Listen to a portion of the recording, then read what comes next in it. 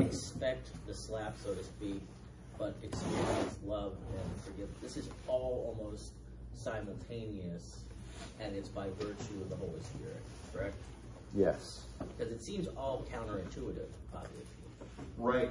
And God's ways are not our ways. Right. Our ways. And so it is counterintuitive, and so that's why people run from and hide from Christ, from God, and suppress the truth, because they know they are not righteous. They know they're not covenant keepers. They know they're not faithful to the covenant that is understood between them and God as a human being created by Him, and a covenant with Adam, covenant of works, and so they run, and so that's the thing that eyes need to be open to, kind of the mechanics of somebody coming to faith and believing, is that they apprehend the mercy of God in Christ. And that frees them to say, oh, that's not a room of punishment and torture. That's a room of comfort, of food and water and love. And so then that enables them to say, okay, God, I am a sinner, and that's wrong. And I deserve your punishment. So you're not going to say that if you think God doesn't see it all, and that if you admit that to Him, you're just like walking in like Raskolnikov, right? Crime and Punishment. Walk into the police station and say, I killed this woman and stole her money. He knows what that's going to get him. That's going to get him imprisonment. And so you don't walk into the police station and say, I killed this woman and stole her money, if you know that's going to get you imprisonment. If, however, you're told and you believe, and it's true, that they say, whoever admits this crime, we're going to give $1 million. Then you go to the police station and say, I killed this woman and stole her money. Thanks, Admiral Akbar. Yeah. Does that make sense to you? And so, there is value, and I'm not one to criticize the people like on a campus or in the city with the sandwich boards saying, repent, judgment is coming, because that's true. And that's okay for people to hear that. But for repentance to happen, then the next step needs to happen too. That guy's right. But here's the good news. If you turn to God, there's mercy from God in Christ that comes to you. Yeah. So this idea then pretty much eliminates any argument for rational or logical salvation. The idea that a human can comprehend and then rationally or logically reason out that achieve salvation. Right. The mercy of God is not logical. Right. Because everything else in our lives and the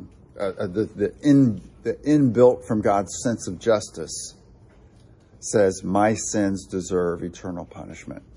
And so that's why Romans 1, we suppress the truth that I'm a sinner and that judgment is coming to me and I deserve it. We suppress that truth because we have no solution.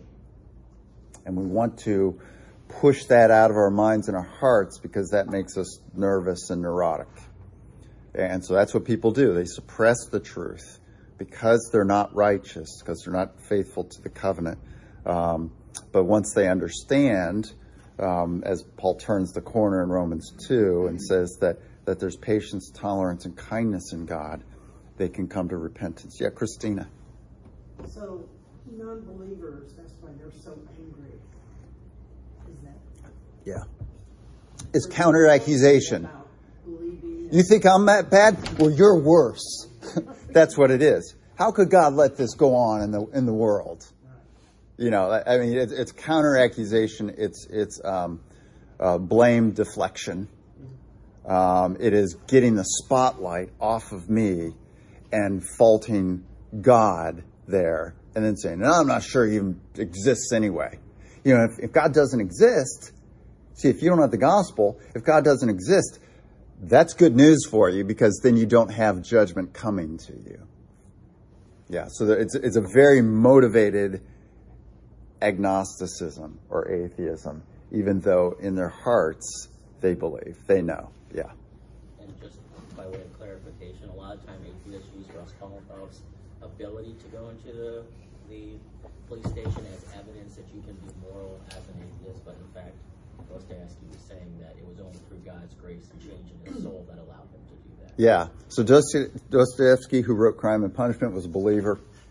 And he, if you read the end of Crime and Punishment, you read about Raskolnikov, the main character who's killed. He was robbing a woman, and she came in, and then he hit her over the head, what like a blunt end of an axe, and she dies. And so then he's a murderer and a thief, and he's gotten away with it, but his guilt overcomes him so much that he goes to the police station. Yeah. So thank you, those of you who are younger. You don't even have to read Cliff Notes.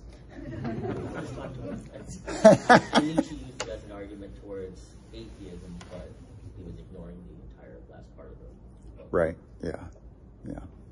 And part of what Dostoevsky is doing there is talking about the inbuilt, as God says in Scripture, the law of God is written on our hearts.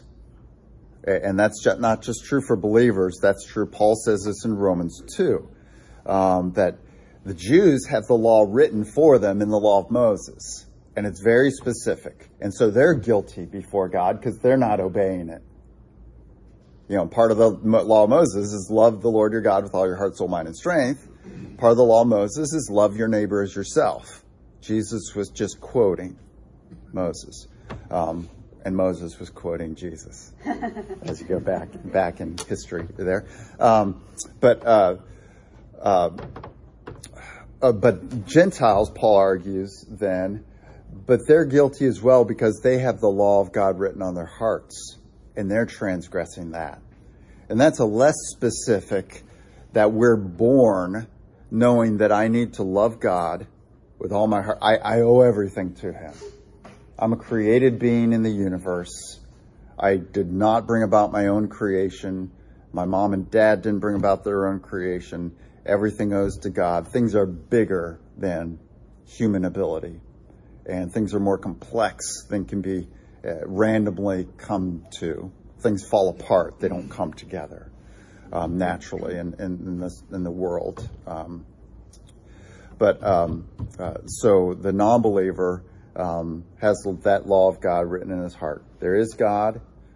Judgment is coming. I need to love God and love neighbor. Those are the basic things every human being has written in their heart. And so the Gentile, one born without the law, or today the person outside the church, they know they're guilty of judgment there. Hi, Sierra. So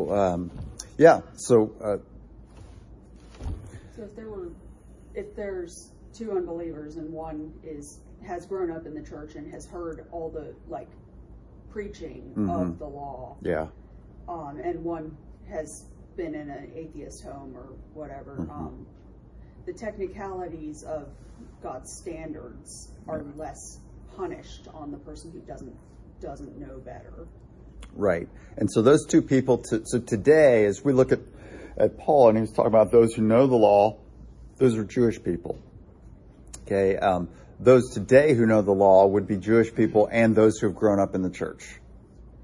And the Gentiles of today are whoever's not grown up in either. As Jesus said, and as we see taught in the rest of Scripture, to whom much is given, much is required. God is fair, so someone who's grown up in the church, hearing that salvation is possible through faith in Jesus, who doesn't come to faith in Jesus, they're more liable, and their punishment will be greater if they don't come to faith in Jesus than the person on the island who's never heard the name of Jesus before. They have minimal opportunity opposed to... Yeah, but the person on the island also knows he's got the law of God written on his heart, and he knows he needs to do something about that. Yeah. But if God has blinded the eyes of the Jews Some of them. Not Paul, not Peter, not the disciples, right? Well, I thought that was after the fact, that until the end time of the Gentiles comes to an end or whatever, but Yeah. that they have been actually blinded to the truth. Yeah, that's Jews have come to faith all through the centuries. And so everybody is blind, from 2 Corinthians 4, that Satan has blinded the minds of unbelievers, whether they're Jewish or not Jewish. And God's working out of history in getting the gospel to the Gentiles. There are just a limited number of people who are Isaacs instead of Ishmaels. So it's not like they can say, "Oh, you're just picking on us." Right. Yeah. Yeah. If you're blind, you're blind. Yeah, that's right. And so all the elect, whether Jewish or Gentile, will come to faith. But as we look at the book of Acts, the thing that gets the gospel to the Gentiles is the Jewish rejection by and large. And so as Paul goes to synagogue after synagogue through the book of Acts, what he sees is a small group of people believe, and I forget whether it's maybe in Athens, but I'm not sure. I think it's in Athens. Some say, "We'll hear from you again," and others go meet in a secret group and decide how they're going to kill Paul. So that's a threefold response of the Jews there during the first century. And we see it kind of as the gospel comes in time, as the years progress and Paul gets to, and other, the apostles get to new synagogues. They do go to the synagogue first, and there's like a smaller group that believes, and then the larger group throws a riot, and Paul has to sneak out of town against his will, at the will of the other believers who say, "Paul, get out of here." Yeah, Jim. Yeah, different levels, but the ultimate punishment and final judgment is the same for non-believers, regardless, right? Or is it going to be hotter for some and not as hot for others? Yeah. Hotter for some and not as hot for others. And so so a couple of things in that. In terms of conduct, God is fair and just. And so those who have done more harm to more people and have spurned God more in their hearts during their lives will have worse punishment, because God is fair. He's just. You don't punish someone who's killed 4 people the same as you punish someone who let his parking meter go expired. Right? That would be unjust. Okay? So if you've heard in the church that all punishment is the same, you've heard wrong. That's false teaching. Okay? Scripture does not... Jesus said, better for him to have never been born. Better. That's a comparative adjective. Better for him not to have been born than for him to have misled these little ones and kept them out of the kingdom. And so there's this better and worse and greater. So the rewards and punishments are different, and that's because God is just. And then, so that's in terms of conduct. And then in terms of belief, those who haven't believed, who have grown up and been in the church, and they still haven't come to repentance and salvation, their punishment will be worse because they had more opportunity. As Jesus said, I think it's Luke 12:24, and it's repeated, maybe it's Matthew 23:12. It's repeated that to whom much is given, much is required. Okay, so Jesus said, the servant who knew his master's will and did not do it will be beaten with many lashes. But he who did not know his master's will his punishment will be less.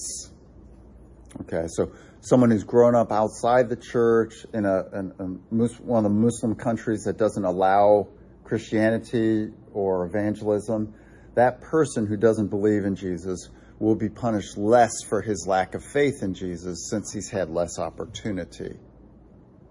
Nonetheless, he has transgressed the law of God, and his Creator has given him every breath and every heartbeat, and he hasn't sought God as he should. And everyone's responsible for, that's why we're created, to give glory to God, to love him with all our heart, soul, mind, and strength. If we haven't, we don't. And then we get into, realities of missions where people on desolate islands, God gets the gospel to them. And we hear that they had, even before the gospel got to them, they had some sense that there is a God, I'm in trouble, and I need help. And lo and behold, God gets a missionary to their island. So there's no such thing as the elect person who doesn't hear the gospel and believes. And there's no such thing, kind of vice versa to that, I guess. Or, So some questions here. I'm going to go with Steve here first because he's still working out. So we always look at Hitler as like he's going to receive the worst kind of punishment. And yet, my question would be, as a politician who has grown up in a church that believes that abortion is murder, and yet voted to allow abortion. Right, like Warnock or whatever in Georgia. He's a pastor and he's promoting abortion. So would he be guilty of, more murder? Yes. Than Hitler was. I can't draw that. Hitler does come from Lutheran Germany, so he grew up in the church hearing that. Hearing the image of God on each person, and had the systematic murder of Jews who bore God's image, and so he's certainly among the tops. Him and Stalin and Mao, are responsible for the deaths of millions, literally millions of people at their order. They are certainly at the top of punishment. Ultimate disrespect of God, other than shaking your fist at him and saying, I don't believe, is murdering a person who bears God's image. That's why we don't hate people. James says, James 3:9 is because people bear God's likeness. And so, certainly somebody who, someone who's grown up in radical feminism, atheism, outside the church, both their parents were that. And they've grown up in that, and they go to Congress and they vote for abortion and that kind of thing. They have less liability than somebody who's grown up in the church, or like Biden growing up in the Catholic Church, who has, the Catholic Church itself, not taking away communion from him because he's supporting abortion. So he knows the church's viewpoint on that, and we'll talk about today, he's sold his soul to power or whatever's going on, in his soul. All that said, we don't hate anybody. And, the scripture says we're to pray for our leaders in government and pray for their salvation. That could be us. Wealth and power is very pulls on our souls. Forgive them, for they know not what they do, rather than I hate you because you're doing it. Yeah, that's our spirit in that. Yeah, Randy. But you can not like that. You can not like that.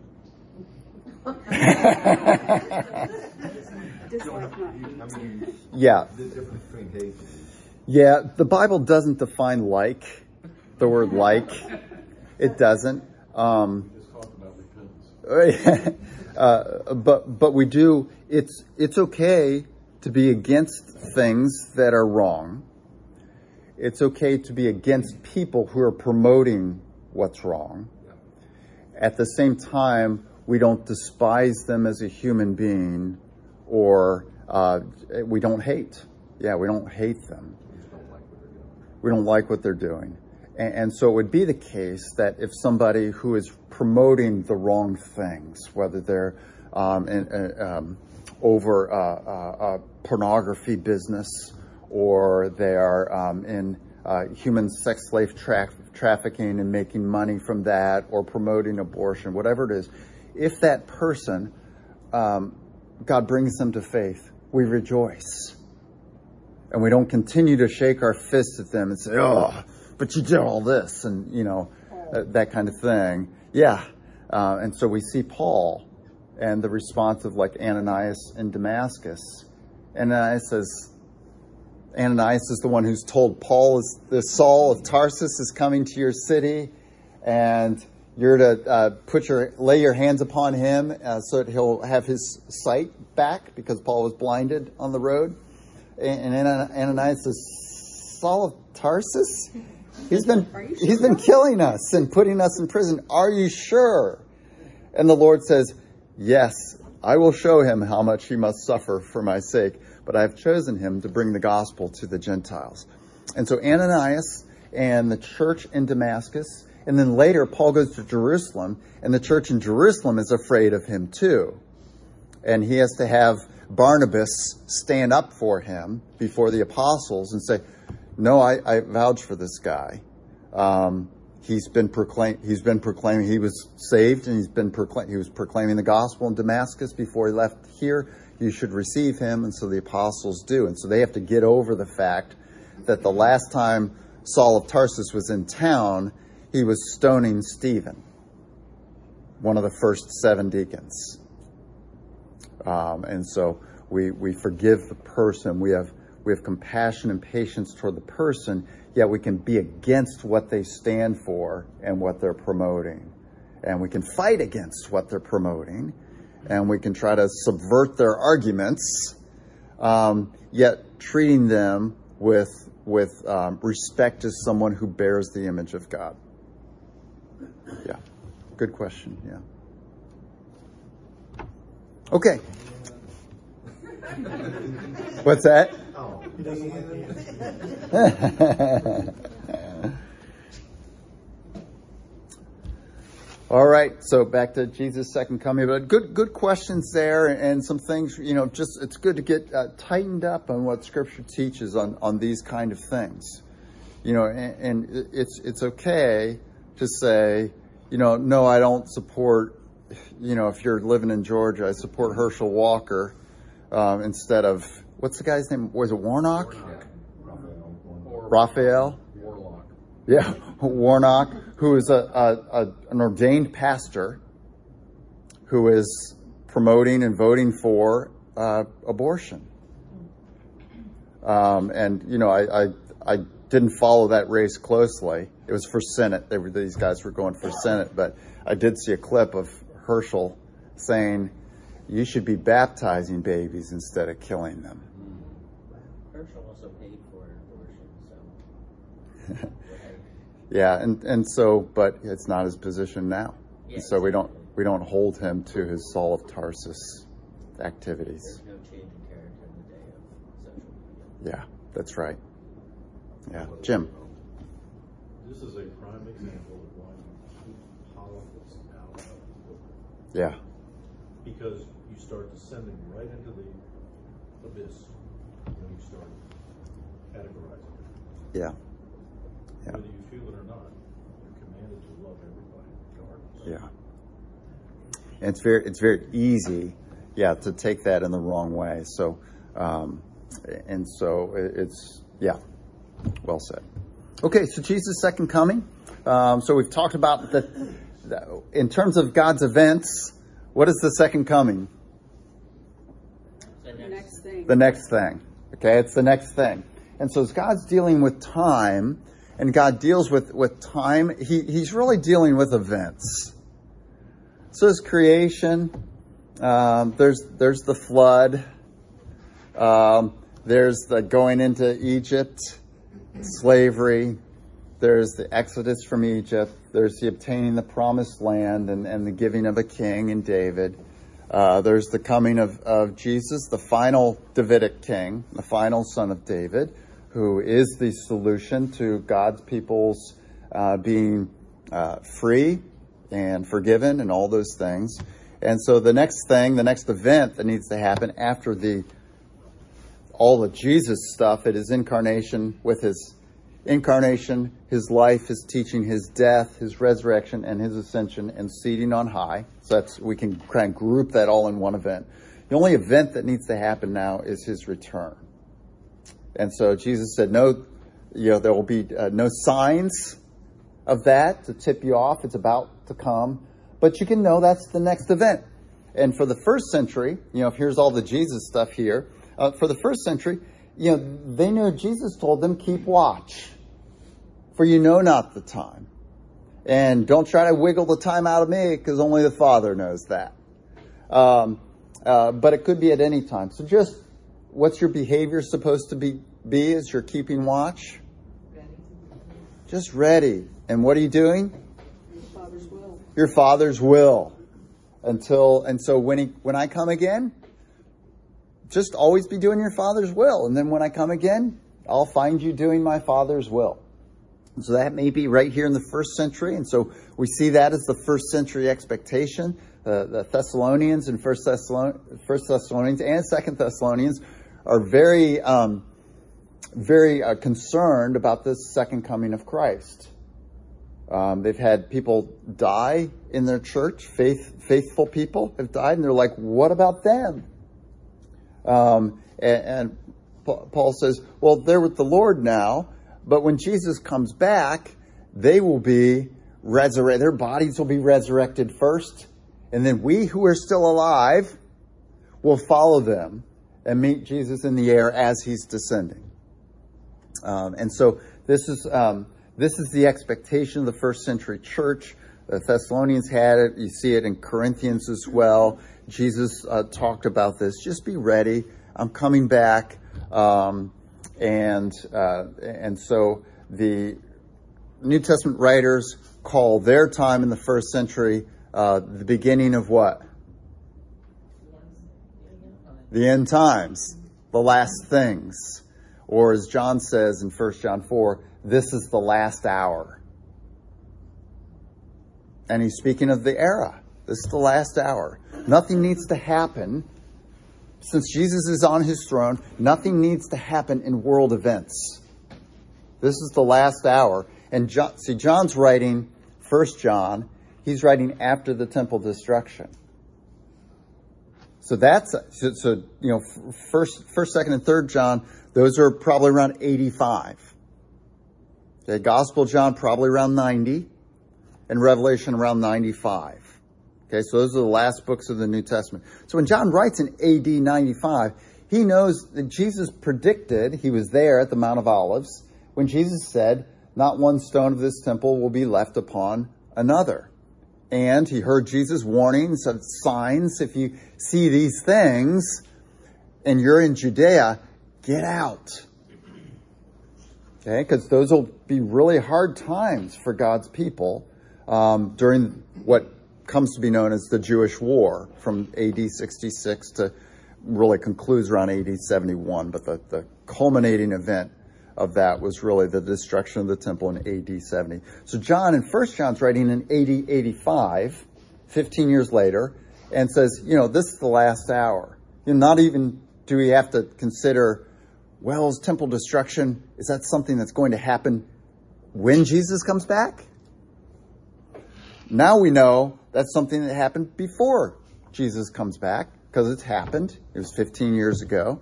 And so we're just in the last hour. It could be any time, any minute. We don't know. Okay? So, yeah, Steve. I'm sorry. Tell me if I have this right. So, when Jesus is coming back, that's when rapture is occurring. And so the dead in Christ and those who are living that are in Christ are actually being transformed into perfection as he's coming back. Is that what? That's right. And I just wouldn't use the word rapture because that's not a word in the Bible, and it's just associated with dispensationalism. But what the substance of what you're saying is true. So you're saying we're resurrected. In the air yes. As he's coming down. That's right, and that's 1 Thessalonians 4. In the air, we will be in our perfected bodies. That's right. So that when he is on earth, all of his elect will be with him in their perfected bodies. Correct. That's right. Okay. Yeah.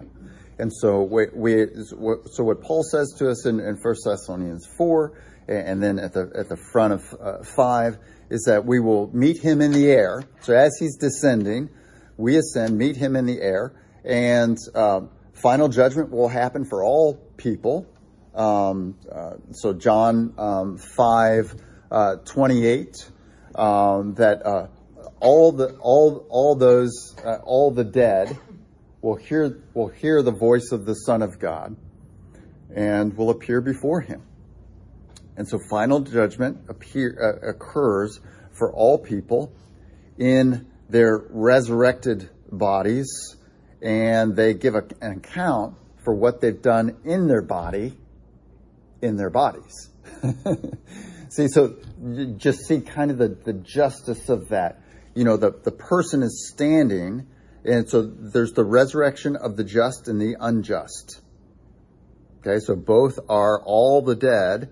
You can see John 5:28 for this. You can see Revelation 20 for this. All the dead are resurrected in body, and they appear before the judgment seat of Christ to give an account for the things that they've done in the body, the things they've said in the body, they've thought in the body. And so it's when they are judged for, if you strangled somebody and killed them, they will literally be with those hands that strangled the person. Okay? And so there's just a sense of completeness and justice in that a person is before Christ in the body in which he committed the crimes. Okay? But that's right, yeah. Final judgment. Yeah, Randy. And we will then know him as Steve Schwarzenegger. Yes, that's right. Steve in his glorified body. Schwarzenegger. Yes. I'm reading his autobiography right now, Total Recall. Yes, it's good. Yes, Larissa, I asked for it, and Larissa and Alex got it for me for my birthday. But yeah, so good question there. So Jesus' second coming is the next thing to happen. And so here's our question here. Let's start with Joyce in the back. Can you read our question, our first bullet here? What are things we know that are a part of the second coming of Jesus? Okay, so we've just been talking about some of them here, so don't feel shy about repeating those. What are some things we know about what will happen? What are all the things that will happen when Jesus comes again? Judgment by the books and the book of life. Okay, so final judgment by the books and the book of life. So in the books is what? All the deeds and thoughts and actions or words that people have done. All thoughts, actions, deeds, actions, all that of what people have done, people will be judged by. So it won't be imaginary crimes, or it won't be, well, you were always doing this. It'll be, okay, we recorded this when you did it. And so just punishment according to each thing. Or judgment will be for believers to hear their names read from the Lamb's Book of Life and to have their good deeds rewarded.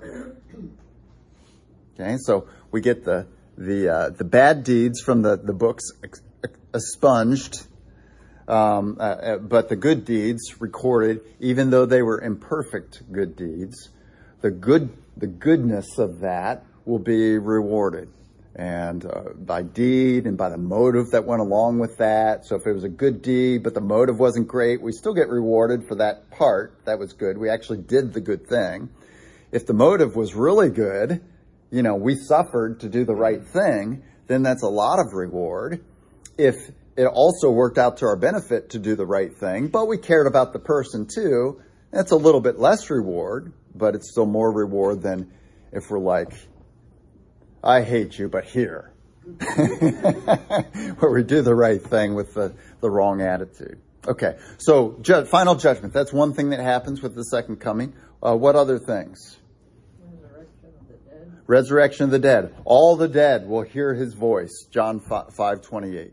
All the dead will hear his voice. And 2 Corinthians 5:10 will appear before the judgment seat of Christ to give an account for the deeds they've done in the body, whether good or bad. Okay? So that, doesn't imply it. It's explicit then that Jesus has the ability to speak to those in hell then. Yes. Yeah. That must be very tormenting. Yeah. as much as they know, what's coming. Yeah. Yeah, Charlene. This is really something not important, but I get hung up on the whole time frame of being judged. Yeah. Like, I have this picture in my mind of like long lines. How long is that going to take? Yeah, really. And I mean, for one person, if every sin has gone through, okay, you did this at this time, and here are all the circumstances around it, that's a long time. And so that's like, I don't know. Yeah. And God is infinite, and is he punishing? I don't know how long that's going to take. Yeah, well, but then in another part of my brain said, in a twinkling of the eye, God's going to resurrect the dead, bring those that are still alive there, create new heavens and earths, and all that kind of stuff. Maybe it's just me. I feel like I'm waiting in line to hear what he thought was good and what he, he thought that was a good motive. Pacing back and forth, looking at your watch. Right. It's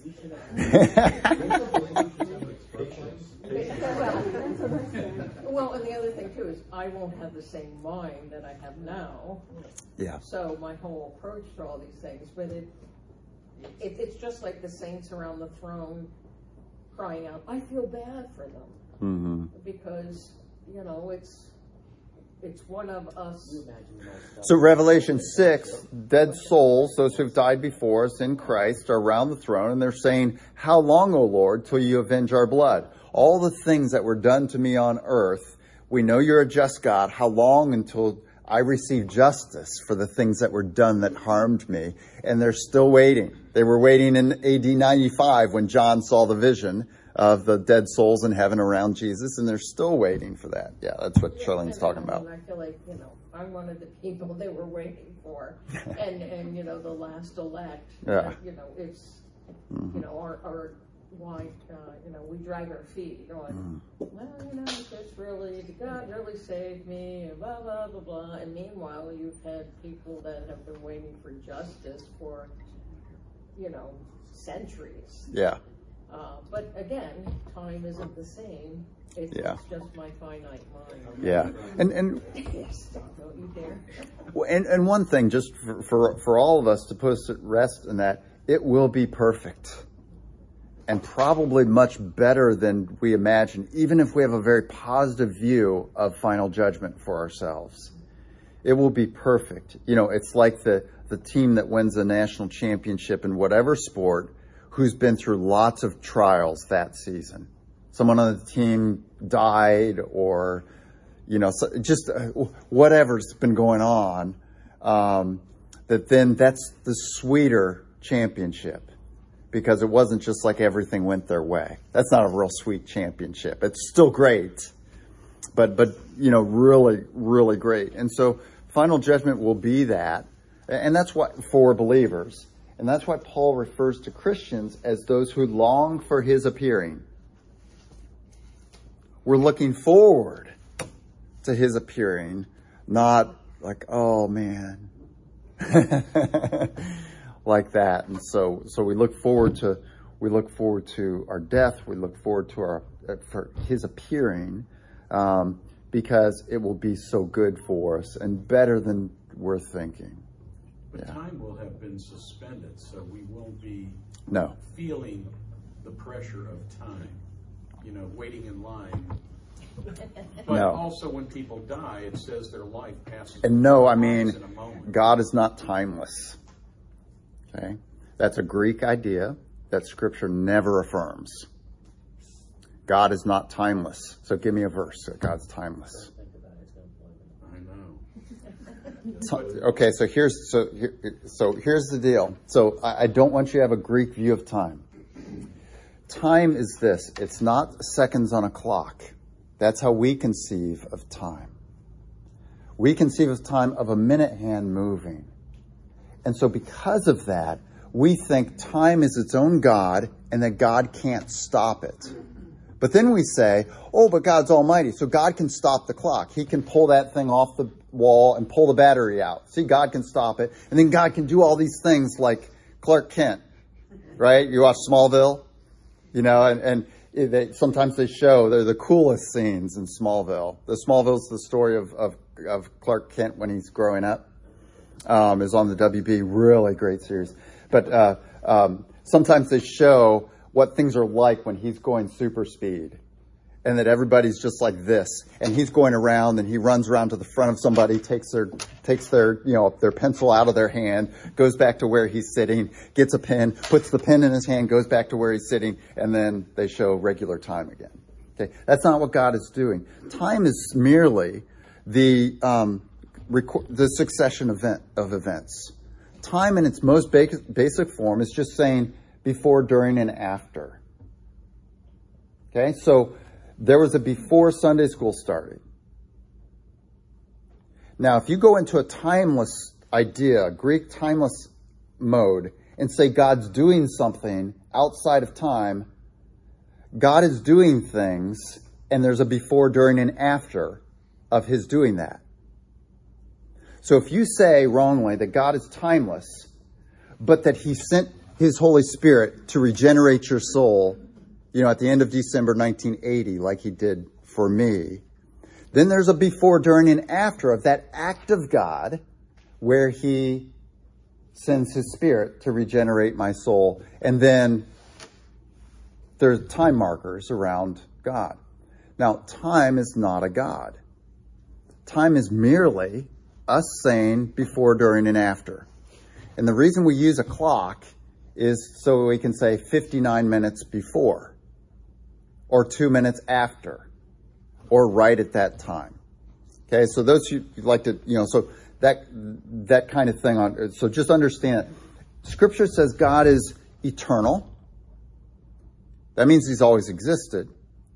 And he's always been doing things. He's never been frozen. Okay, so there's always a before, during, and after of every act of God. There's a before, during, and after of his separating the waters from the waters, of his creating the animals and men. There's a before, during, and after. And that's what we call time. It's just with a clock, we say, okay, there's a before, during, and after of 10, 16, and 40 seconds. And we just use a clock to mark a specific point where we can say, was that before we started Sunday school or after Sunday school was over? Or when was Sunday school over? Okay. So if a day is like 1,000 years to God, is it just that we have a different concept of time than he does? No. So it's still in that time framework there. Try let that sink in for a little while there. But the idea of a concept of time, if we mean by that, that God has always been around, and that's way more time than we've been around for, then yeah, God's perspective on events that have happened is way different. Just like when you're talking to a kid who's in junior high whose girlfriend has just broken up with him, he thinks his world is going to collapse. But someone who's 40 years old and had 4 girlfriends break up with him, he knows life will go on. So he's like, yeah, you'll get over this, because he has a broader view of time. Broader view of how things work and events in the world and that kind of thing. So, but I kind of cut off your question, so go ahead. No, I feel like I'm bogging this down. We're on number 1 there, and I apologize, but you have a tendency to throw things out that make my head go. Yeah. Okay. Well, let's go ahead. So let's try to remember this. So we've talked about 2 things that happened at the second coming. What were those 2 things we mentioned this morning? Bodily resurrection and final judgment. So we'll pick up from there next week. Bodily resurrection, final judgment, and we'll talk about other things that happen at the second coming, and then we'll start looking at some scripture that talks about those things. Great questions, good discussion here, and that's always good. And let's pray.